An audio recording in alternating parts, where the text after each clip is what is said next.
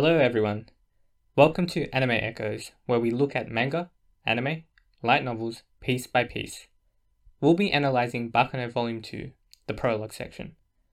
We'll deep dive into new characters like the crybaby gang leader Jacuzzi, and the violent hedonist lad, and lastly, the themes. We start off with the best duo, none other than Isaac and Miria.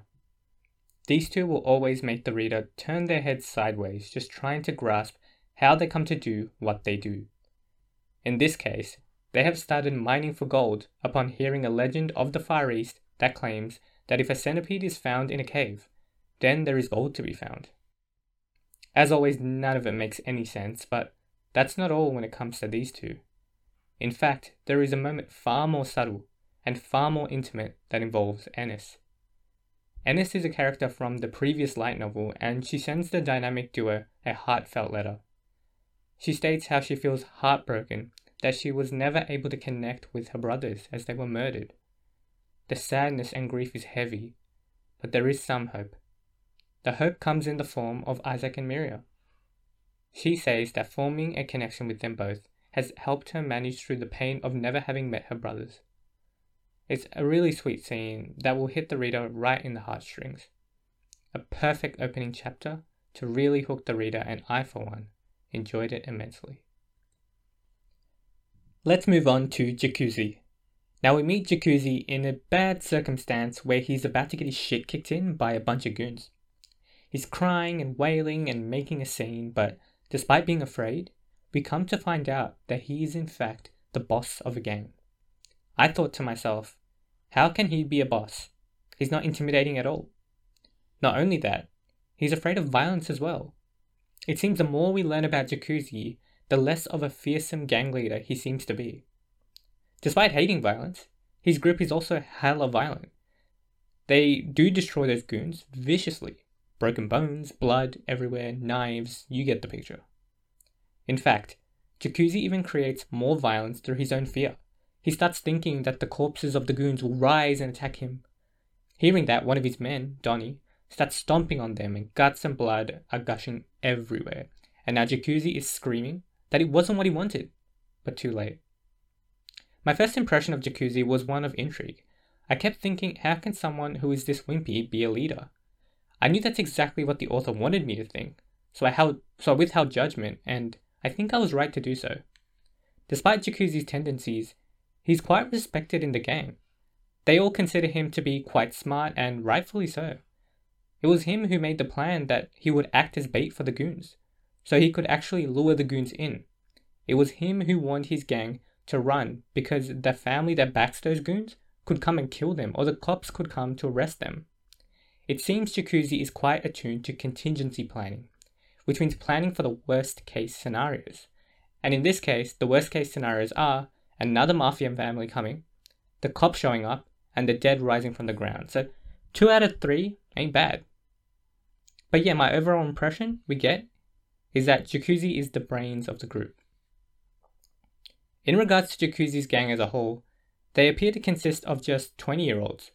So we can probably infer that this ragtag bunch of kids that also don't have any parents around, like Jacuzzi, are just trying to make it in life. So we do hear that Jacuzzi's mum is not around, and that's explicitly mentioned in the novel, so it could be important. Now I might be speculating too much, but perhaps there is a void in Jacuzzi's heart due to his mum leaving him. Maybe that's why he acts like a crybaby, because he hasn't gotten in touch with that void, and therefore he hasn't grown up. We'll have to see where that speculation goes, but for now I think it's a good point to actually look at. Now lastly, the story moves along to the train portion, and we find out that their goal is to steal from the freight luggage that's in the train, which is currently guarded by a certain group called the Lemurs, which we'll talk about later. So yeah, we'll have to see what kind of chaos ensues with this group. Moving on to another group of characters, we get introduced to Goose and Chain, who are of a terrorist group. Goose explains that the goal of their group is to get back Huey, who's their boss, and he's been captured. So the group right now doesn't have a leader. During the speech where he's explaining this, a member of his group, Nada, decides to betray Goose and makes it appear like all the members in the group have renounced loyalty to Goose and ultimately their boss, Huey. When a boss is captured, treason within the troops is always an option that could occur. But not in this case, because Goose reveals a double cross where many members have actually remained loyal and were only just going along with Nada's plan of betrayal. With this plan double crossed by Goose, we can infer that he's quite a cunning person to be able to double cross Nada like that. He ends up tying Nada up and then leaves him in the building they were just in and asks the sniper to blow it to smithereens. A large explosion occurs, and the building's engulfed in flames. We hear about Goose's expression when seeing the cinders of destruction that he caused, and it's stated that the dark light in his eyes are at max brightness. So we can see that Goose is a person who enjoys seeing violence, enjoys defeating his enemies and seeing them scorched to death. Goose has some similarities when it comes to violence to a character we'll be exploring later, called Lad. But we'll be going through that later. We'll now move on to Chain. She's introduced as always wearing a military outfit and as an assassin. So we know that she's taken many lives. She's described as inhuman, but she does seem to care for Huey, their boss. It's implied that she is very frustrated that she allowed the capture to happen. So Chain might be more human than what's first shown to us. We learn more about Chain when her and Goose meet a random woman in the dark on the train. Chain notices that the woman's eyes reflect death and a certain amount of carnage. It's implied that Chain feels some sort of connection and similarity with her, so we can infer that Chain too has seen a lot of carnage, especially being an assassin. I feel like all this talk about how Chain isn't human and doesn't have feelings and is an assassin is moving towards a plot where she gets in touch with her more human attributes. I'm not sure how. It could be through getting their boss back, or it could be through anything else, I'm not sure. We'll just have to see. Now moving on to the Russo family, where we meet one crazy guy named Lad Russo. First off, let's talk about his uncle. So basically, he's having a shit day because Isaac and Miria stole from them. His family was affiliated with Nada, which didn't end well, and Jacuzzi's gang wiped out members of his gang. So all in all, it's an awful day for him. But it gets even worse when Lad arrives. The uncle hates Lad because he is a murdering hedonist. He kills for fun ecstatically. He's freaking crazy. He also repeats himself. He goes, money, money, money, choke him, choke him, choke him. You get the feeling like he's always on the run or always on the move, just wanting to make something happen. We come to find out what he does want to make happen. He wants to run the Flying Pussyfoot right into the middle of Manhattan, so he wants to get that train and just put it right in the middle of the city. His uncle loses his shit over this, but Lad doesn't let up. In fact, he reveals a gun and starts talking about what he specifically loves about killing. So he explains that the best experience he could have is when the victim is someone who is relaxed, they feel they are safe, and when the glint of regret appears in their eyes when they realize they are not, there is no better ecstasy. He says all of this as he moves the gun towards his uncle, and the once confident uncle has now started to look terrified. He doesn't do the deed, but he just wanted to be a dick to his uncle. But from this interaction, we learn that Lad likes to rob confidence, taste the despair of his enemies, and kill. We learn more about Lad on the train when a hooded figure appears and vanishes. When this happens, he is reminded of the fact that he has so many possibilities of bloodshed that could happen. The senator's family's there. This hooded figure appeared out of nowhere. He could run the train into Manhattan. The sheer possibilities entice him. We'll be going through a couple of quotes to further understand Lad. One such quote is, "Great. Variation is fun. So he likes having as many possibilities of variation." He also states, "Source is the same, but nothing wrong with several kinds of sources." What I think he means by the source is the same is that the source of his enjoyment is always the same, which you see in blood, violence, and guts. The source of what he loves will remain the same, But then what does it mean by when he says the source is the same, but nothing wrong with several kinds of sources?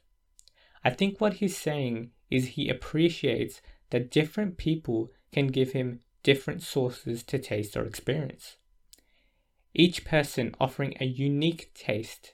So basically, all in all, there's different kinds of bloodshed that can come from different kinds of people. Though, there is a word of warning from the author. Sources could include a strong poison. So there could be certain people that he may not live from, certain sources that could kill him. Doesn't mean the sources won't taste good, but he might take him out. I think this implies that Lad's downfall could potentially be his recklessness. We do hear from his uncle that Lad, when working under the Russo family, would make sure he could be as violent as he wanted within the boundaries of what the family could accept. What this means is Lad was a calculating person who always made sure to never pass the edge of a boundary, so he had restraint. But the uncle tells us that this restraint seems to no longer apply. He's a loose cannon now, and while it could get him a lot of wins, a lot of good flavors to taste, his lust for new possibilities may lead to recklessness and ultimately his death. The last bit of information about Lad is that he's about to get married to Lua, and that's why everyone of his group is dressed in white. Also to make sure that when the blood splatters, the contrast on their white clothes will create a stark impression and look cool. Lua thinks Lad is the worst guy, but she likes the worst guys, so good for you, Lua. Anyways, they end up boarding the second compartment. Now that's all when it comes to the characters, but as promised, there are some really interesting connections we can make between Goose and Lad. So we've established that Lad and Goose both love violence. Goose with his excitement over the explosion, his look in his eyes, but it's not just that. We also learn that he likes to kill his victims when they are full of hope, when they don't see it happening, so they can't even register the instant they lose their lives. As for Lad's love of violence, I don't think this warrants any further expansion. The difference between the two being Goose is calculating and wants to kill when the victim is full of hope, and Lad is not calculating and kills when he sees hope vanish from his victims. So Goose does some math and kills his enemies when they are feeling positive about their circumstance, and Lad kills his enemies through sheer recklessness and through snuffing out the hope and tasting the despair. I'm curious to see if Goose's calculating manner could thwart Lad's recklessness, or if Lad could potentially make Goose lose his confidence. In just the prologue, we get a lot of characterization, especially for Lad, and I think the author manages to make them all interesting. I especially enjoy Lad because of how crazy he is, and Jacuzzi because I'm excited to see where his character goes. Isaac and Miriam are always a treat, so I think we have a really good cast of characters so far for this novel. Lastly, let's go through the themes. So old generation versus new generation seems to be a theme, with the old generation representing loyalty and tradition, and the new generation representing opportunity and newness. I'll just be listing various instances where the theme shows up. So firstly, we hear from Lad about a gang member named Luciano, and how he's going around killing other gangs in order to remove those who value tradition, and how those that value tradition could be in danger like the Russo family. So off the bat, we have someone who is trying to get rid of tradition. So we can put him in the new generation section. Nader, so the guy who tries to betray the terrorist group, also mentions that due to Al Capone's fall, a power vacuum has opened up and there might be a lot of opportunities that exist. Now once again, Nader might represent the new generation, as someone who is always looking for a new opportunity to open up. But Goose exposes that Nader is just green, inexperienced, doesn't know how the world works, and doesn't know when to stay loyal, when to hold on to those traditional values that have stood the span of time. Goose states that this isn't an opportunity, and loyalty is worth much more. So Goose has the same values as the old generation. But we do learn something that shows us that those who value loyalty and tradition aren't just sitting back, being nostalgic and reminiscing about the past, but they are in fact moving forward with the times. We learned that the terrorist group is the only group on the train that actually has advanced technology in the form of earpieces. So the terrorist group is not just stuck in the past, but a forward-moving force that upgrades when necessary. Another group that showcases this theme of new and old is Jacuzzis. Jacuzzi's gang does represent the new generation, where they are very green and up and coming and they're all in their 20s, but they also seem to be quite loyal to Jacuzzi upon first impression. They respect him and care about how he feels. When Donnie squishes the corpses, he does so in order to make Jacuzzi feel better about the corpses ever coming back to life. So neither Jacuzzi or Goose's group cleanly fit in the theme of old generation versus new generation, but I think that's the point. A theme is to be explored. It's not just supposed to be like categorizing something. Just like Lad, we need variation, we need depth. And not only that, when a power vacuum opens up, loyalty is tested and opportunity does arise. It just depends on if you make the right choice or not. It'll be interesting to see how this theme is further developed and if the author gives a specific position. Now that's all for the themes. And yeah, overall, I'm really excited to see where the story goes. It looks to be really promising. I'm really excited to see how everything connects, all the themes, all the characters, and all of that.